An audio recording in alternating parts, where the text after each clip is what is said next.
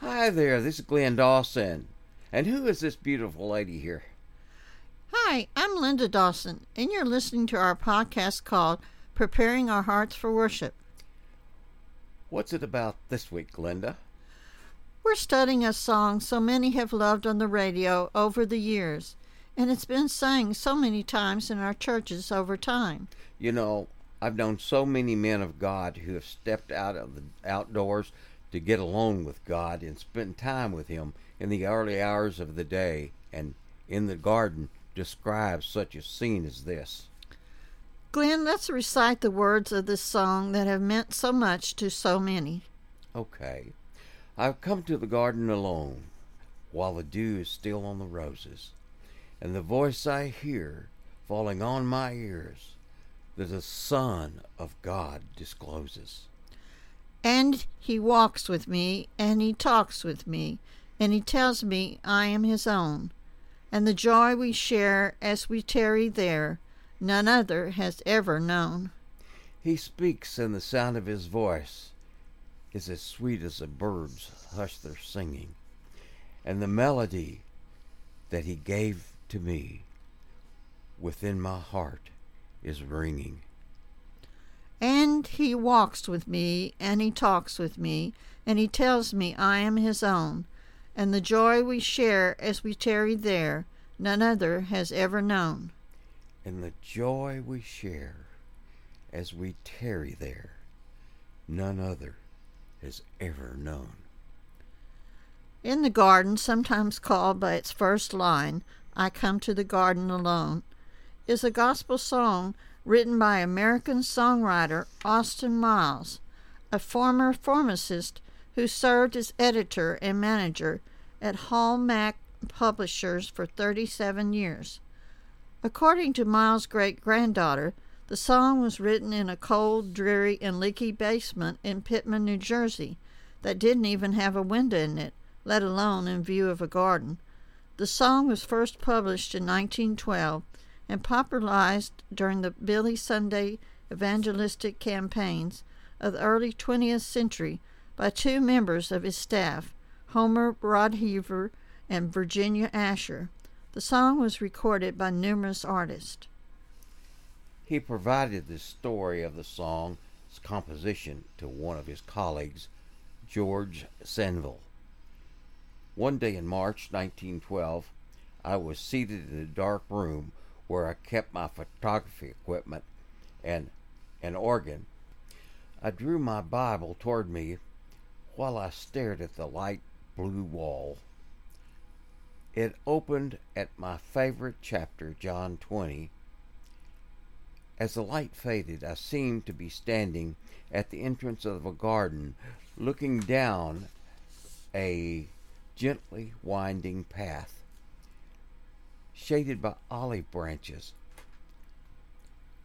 A woman in white, with her head bowed, hand clasping her throat as if to choke back her sobs, walked down into the shadows. It was Mary. As she came to the tomb upon which she placed her hand, she bent over to look in and hurried away. John, in flowing robe, appeared, looked at the tomb. Then came Peter, who entered the tomb, followed slowly by John. As they departed, Mary reappeared, leaning her head upon her arm at the tomb. She wept. Turning herself, she saw Jesus standing. So did I. I knew it was He. She knelt before Him with arms outstretched, and looking into His face cried, "Rabbi!"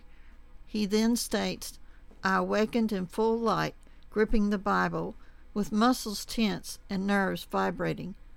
Under the inspiration of this vision, I wrote as quickly as the words could be formed, the poem exactly as it had appeared. I think In the Garden is popular at funerals because it offers a different kind of comfort than the kind provided to Mary Magdalene. To me, In the Garden represents heaven, and in the first verse, when we sing, I come to the garden alone, we're coming to God. We have fought the good fight. We have finished the race. We have kept the faith. It's a time for rest. It's a time for God to tell us we are in His own. I believe the hymn was written to comfort, and I do find it comforting that someday we'll be welcomed into paradise and have a personal conversation with God in the heavenly garden. I imagine a conversation where we tell Him our story, our concerns, and where we fell short. He'll already know all this, of course, but He'll listen like an attentive father. I had the pleasure of hearing Dr. R.G. Lee preach as a young man. I remember my dad, granddad, and all of Dad's brothers talking about what a preacher Dr. R.G. Lee was. Dr. Lee and his wife lived in their very old and very traveled car and went from place to place preaching. I heard him again years later in Texas at a church where I was a member. He was such an elegant preacher. They called him the Prince of Preachers, a name well deserved. Dr. Lee told a story from an early railroad history about a father and a young boy. The father worked for a railroad as a bridge attendant. The railroad was over a waterway, and the bridge had to be raised and lowered as the boats came down the river, so the train could go across, or the boats could go across. It was this man's job to raise and lower the bridge for the train crossing. The son had wanted to go see his father's workplace for years, and he'd asked his father repeatedly to let him go with him. Well, on his 12th birthday, the father relented and allowed him to go. The boy was so excited when they got to work.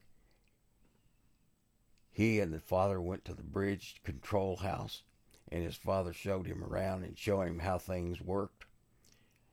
After a while, the boy got curious, and the young boy set out to explore the workings of the bridge. The father was working on some maintenance reports. After a while, he looks up, and way off in the distance, he sees a train coming. He runs through and checks, and he realizes that the bridge is up, so the boats can go through. He needs to get it down before the train plunges into the upright bridge. Where is my boy, he thinks. He looks around. The train is getting closer. He sees it's a passenger train. He looks outside, and there the boy is down in the workings of the bridge. The train's getting closer. He looks, and his son's in the gearworks. He screams at his son to get out, but the noise of the train makes it impossible for him to hear the warning. The train is very close now. If he doesn't drop the bridge, the train will crash, killing many. The train is too close. He has to decide. His son or so many on the train. And at the last minute, he throws the lever and drops the bridge, grinding his son in the gears works. The bridge goes down. The train goes by. The people on the train are laughing, playing, having a gale time, unaware of the supreme sacrifice the Father has just made. Aren't we just like that? God sent His Son Jesus to die a supreme sacrifice for us, and we just go on our way, unaware and unconcerned, even uncaring. We have neglected so great a sacrifice as this. Yes, no wonder, Linda, we deserve hell's fire. If we fail to listen to that still small voice, if we ignore so great a salvation, God has made a way at a great cost and suffering. If we reject His love for us by saying, my way is a better way, I'm just going to do what I want to do, or I'm too busy, or not right now, and then time moves on. There is never a right time. One day when we face Jesus, he'll say, I was never that important to you, was I? Right now might be the best time to make that decision. Isn't that right, Glenn? Oh, there's no better time than like right now. Stop what you're doing and consider what we're talking about. If you've never made the decision to give your life to Christ, do it right now. Right now is all you have for sure. You might ask, is that easy, Glenn? Yes and no. You got to mean it. Saying words has no power. It's the attitude of the heart that's important. You mean you need to be sorry? Yes, Linda. We need to have a contrite heart, the Bible says. We need to realize that we are lost because of our sin and be ready to turn from our sin. We all know sin is wrong. God has given us a conscience. He can fix us of our sin, and even though we try to hide it or justify it or cover it up before a holy, sinless God, we're damned by even one sin, no matter how small we think it is.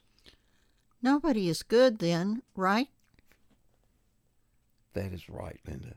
The Bible says there's none righteous, no, not one. We all have sinned and fell short of the glory of God. Take time to put on the righteousness of Christ. Ask Him to come into your heart. Let Him take control of your life. Let's listen to Glenn as he plays In the Garden on the sax.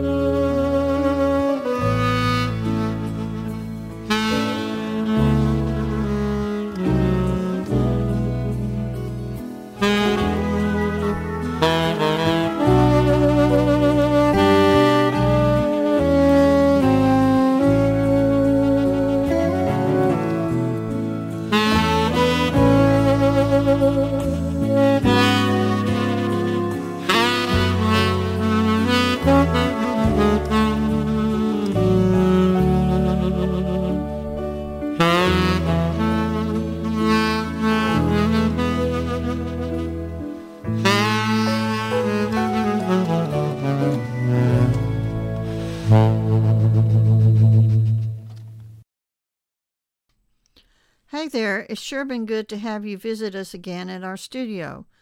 We've really enjoyed you being here today. We hope you'll come back next week and share some time with us again. You can always find us by searching for Preparing Our Heart for Worship podcast on your favorite search engine. And if you're looking for just some music, look for The Music of Glenn Dawson. And there we are. We are part of the Glenn Dawson Evangelistic Association, and we're a 501c3 nonprofit organization located in Lexington, Kentucky. We're on Facebook, Twitter, and YouTube, so like us on all of these, and it will help us out.